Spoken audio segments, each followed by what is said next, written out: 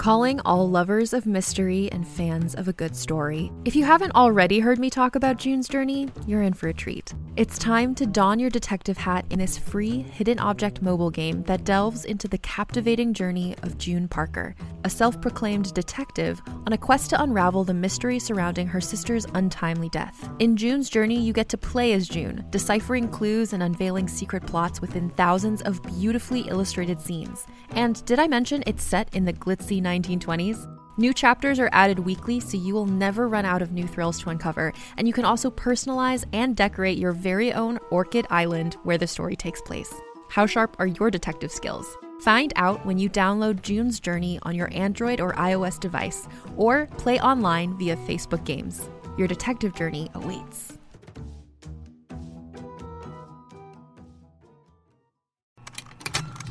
Contained herein are the heresies of Radolf Burntwine, erstwhile monk turned traveling medical investigator. Join me as I uncover the blasphemous truth of a plague-ridden world, that ours is not a loving God, and we are not its favored children. The heresies of Radolf Burntwine, coming January 2nd, wherever podcasts are available.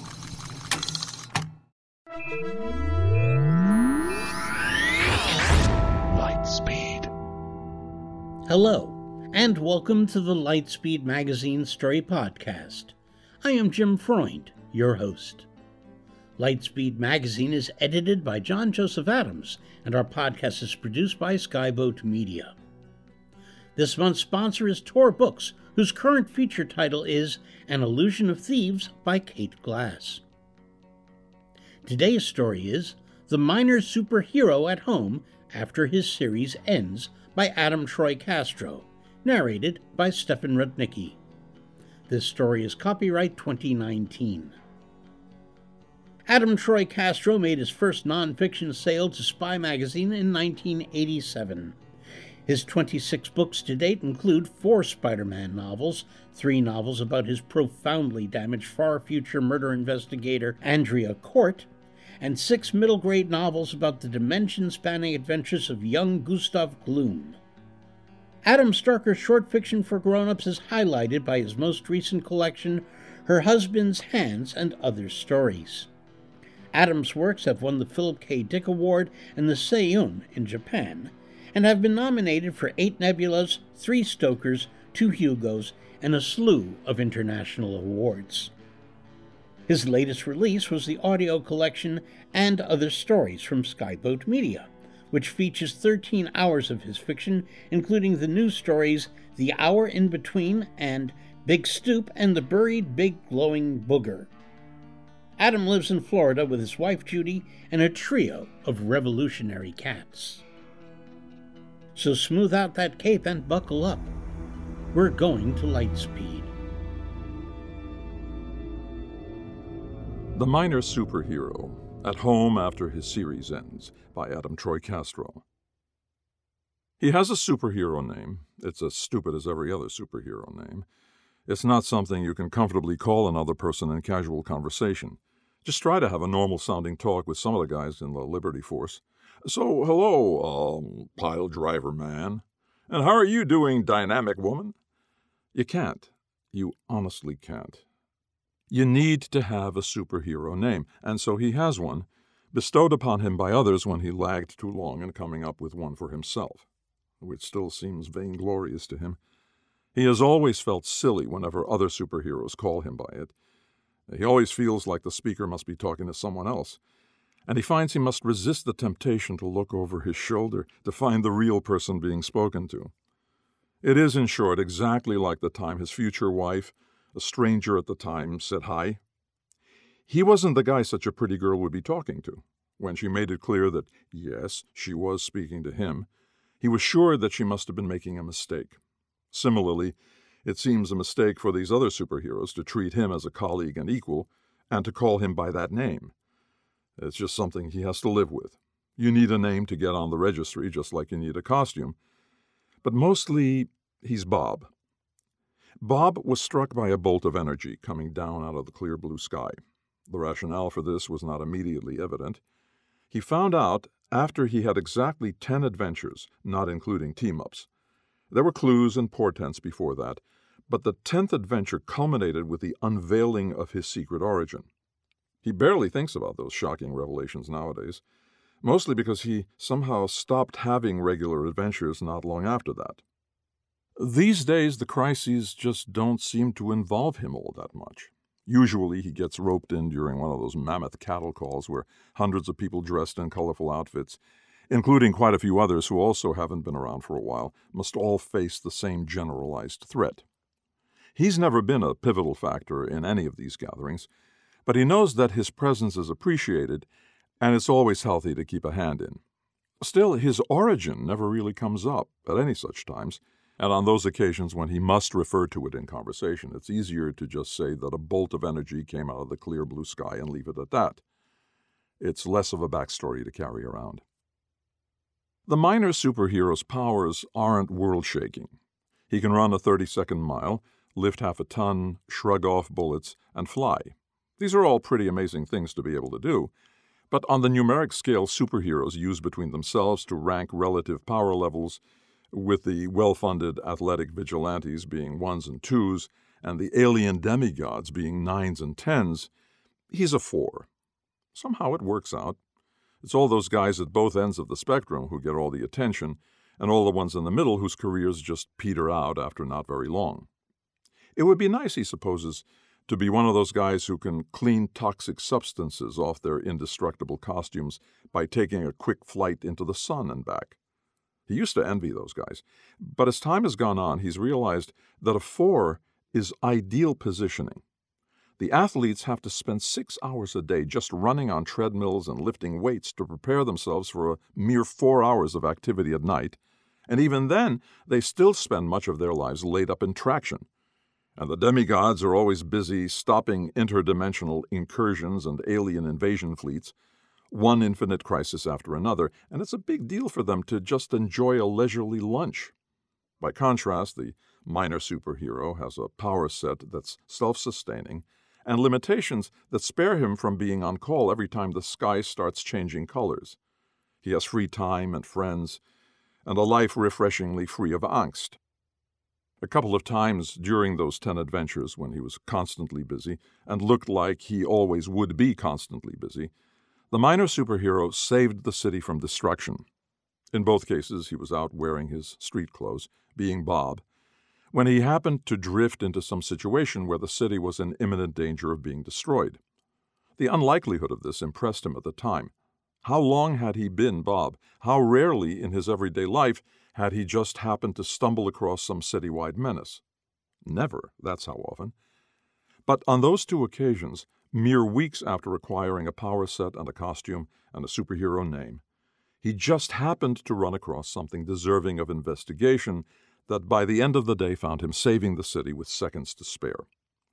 This to him was a suspicious level of synchronicity, and for it to happen twice, a few weeks apart, each circumstance wholly unrelated to the other, was even more ridiculous. He wondered for a while if this was what his life was always going to be like. He talked to some of the more established folks, the ones who, for all their resolute looks and unflappable manners, still seemed to possess haunted looks, and they reported that their lives had run on such schedules without surcease for years. He was frankly terrified. But then he met another of the minor guys who took him aside and said, "Don't worry. After a while, you'll notice that it's somehow always the same 5 or 6 folks it happens to. If you don't join a team, your life will calm down after a dozen adventures at most." And this is what happened. He's grateful. Being a superhero, even only once or twice a year during one of those cattle calls, is cool. Being one constantly is a pain in the ass. You'd have to be crazy to want that service in your life. Then, of course, even if you do keep your hand in, there's the question of just how much responsibility you want to juggle on a daily basis. Forget the demigods who exist to protect the entire world from those threats that seem to arrive all the time now. Given who and what they are, that is what they're obliged to do. It's almost obscene for them to concern themselves with, neighborhood muggings. But for those below that level, there are guys, oddly enough including some of the athletes, who take personal responsibility for stopping not some, but all of the respective crime in their cities. This city is mine, those guys say, and they seem to take it seriously to the point where they never relax at all. It's a seriously overdeveloped sense of responsibility. Other guys, more grounded, just patrol their own neighborhoods. This still keeps them busy, but they do sometimes manage to get through an evening with their loved ones without being called to battle. You do what you can, especially when, as in the minor superhero's case, fate stops constantly tossing you together with these massive threats. He finds that he's proud of his past contributions and of his occasional current ones, but for the most part finds he doesn't miss the constant peril, the shouted purple declarations on the part of both good guys and bad guys, and especially the being thrown through walls. That's something you don't need all that much of, honestly, before you reach your lifetime saturation point. But since it's a good thing to keep your hand in, what the minor superhero mostly protects these days is his own apartment building.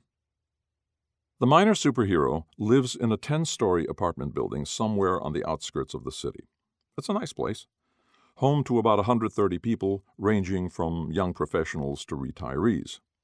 They all know that he's not just a superhero, but the official superhero of the building, a position that gets him free rent in exchange for being on call.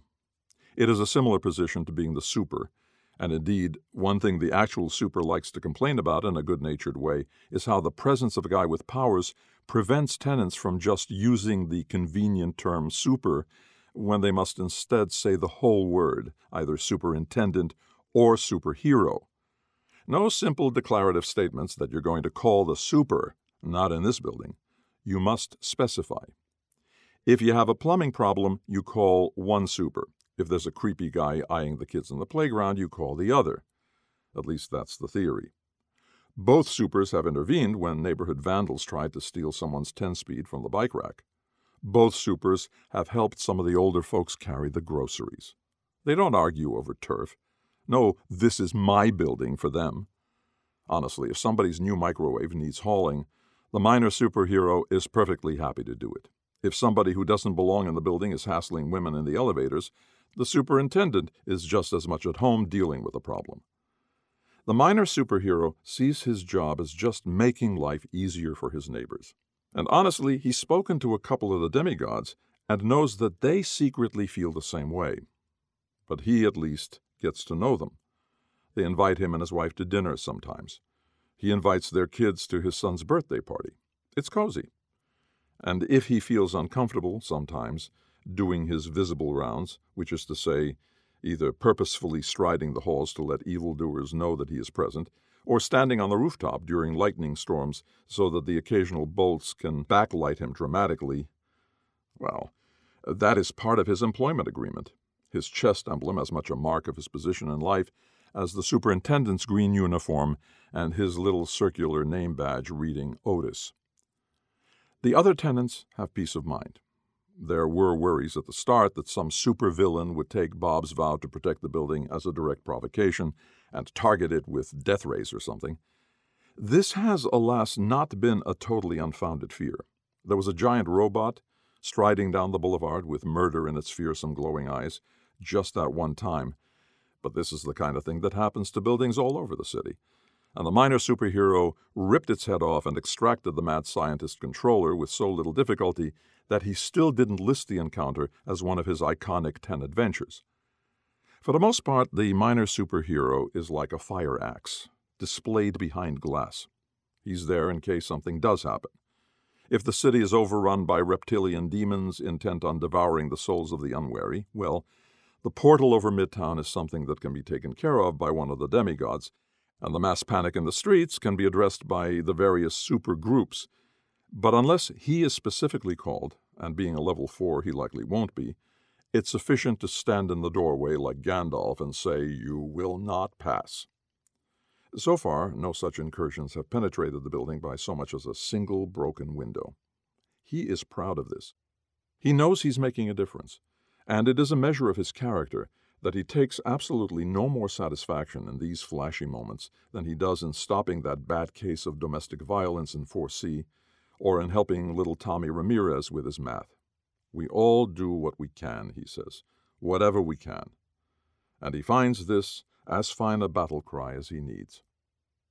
The minor superhero does have an archenemy, though. Everybody has an archenemy, a constant that is not just true of superheroes, but of everyday human beings. Your archenemy may not build giant death rays to melt your city into slag, but he or she might look on you with malice, as someone whose happiness needs to be blighted, whose ambitions need to be mocked, whose accomplishments need to be denigrated. On the level of normal, raggedy human beings, archenemies rarely rise above the level of bullies. The minor superhero's archenemy is an actual mad scientist. Not a Nazi mad scientist, mind you. The minor superhero hates that kind. But an ex-pharmacist, busted from his profession for dispensing some of his narcotics off the books. In place of building giant robots, he illegally patches into cable. In place of robbing banks, he places TV too loud. Like many supervillains, he has a last name that sounded ominous from birth, that has become part of his nom de guerre. You would laugh if you heard that name, at the thought of an actual human being going through life with that name. You would think it a name suitable only for a person who would someday become a social irritant. This is the way it works out in the business. If your last name is some synonym for evil, you become evil. He is evil. He plots the destruction of the minor superhero. One or two of his minor plots, one among them starting up a petition among his fellow tenants trying to eliminate the minor superhero's rent subsidy, have come to naught, and it has only twisted him further. He has wildly askew Einsteinian hair and Coke bottle glasses and a bottomless hatred of all that is good and decent. And at night his neighbors can sometimes hear him ranting about how nothing will keep him from his revenge. Nothing. So far, the most substantive confrontations between him and the minor superhero have involved the hero politely knocking on his door to deliver some mismarked mail. Certainly the final confrontation is yet to come. But that is the thing about both minor superheroes and minor supervillains. Minor superheroes are just good neighbors. Minor supervillains are just the cranky and vaguely creepy guy in 7D. Sometimes this becomes a major battle, and this is the consummation some of the neighbors expect and anticipate with something like longing. But it's not always a clash of titans. More often it's just some of life's bullshit. The minor superhero is on top of it. He is comfortable with this being as much as he needs to be on top of it. He's happy. And tonight, as the skies change colors over Midtown and the city is rocked by the sound of one of the demigods battling some cosmic menace rippling with coruscating energies beyond all imagination, he is ready for the call, but otherwise content at home, aware that no harm will come to those under his protection. Not on his watch.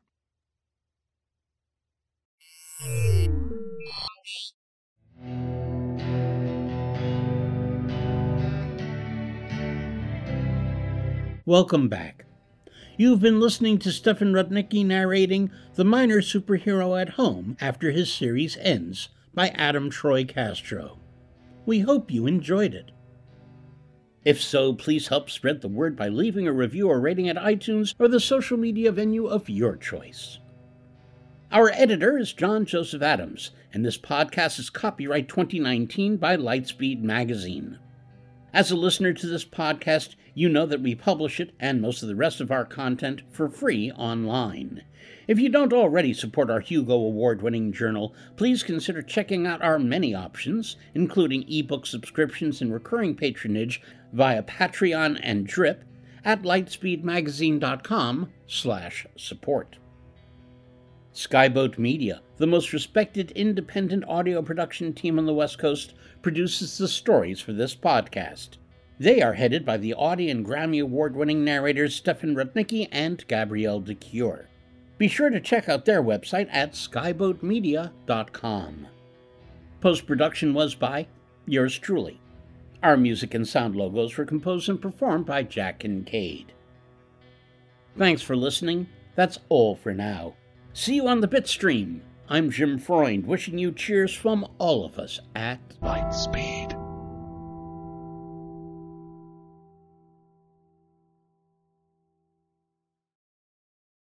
Hey there, this is Justin Bartha. I made a funny new podcast, King of the Egg Cream. It has the greatest cast in the history of podcasts with actors like Louis Black. I'm torn by my feelings for two women. Bobby Cannavale. You can eat it, or if someone hits you, you can put it on your cut. Melanie Linsky. I wonder what these marvelous things are that look just like boiled chicken feet. Jason Ritter. I can break things and pick locks and kill people. Michael Stuhlbarg. The whole point is to inspire people that they should make themselves better. Ari Grainer. No, don't whet its appetite. What are you, an idiot? Me, Justin Bartha.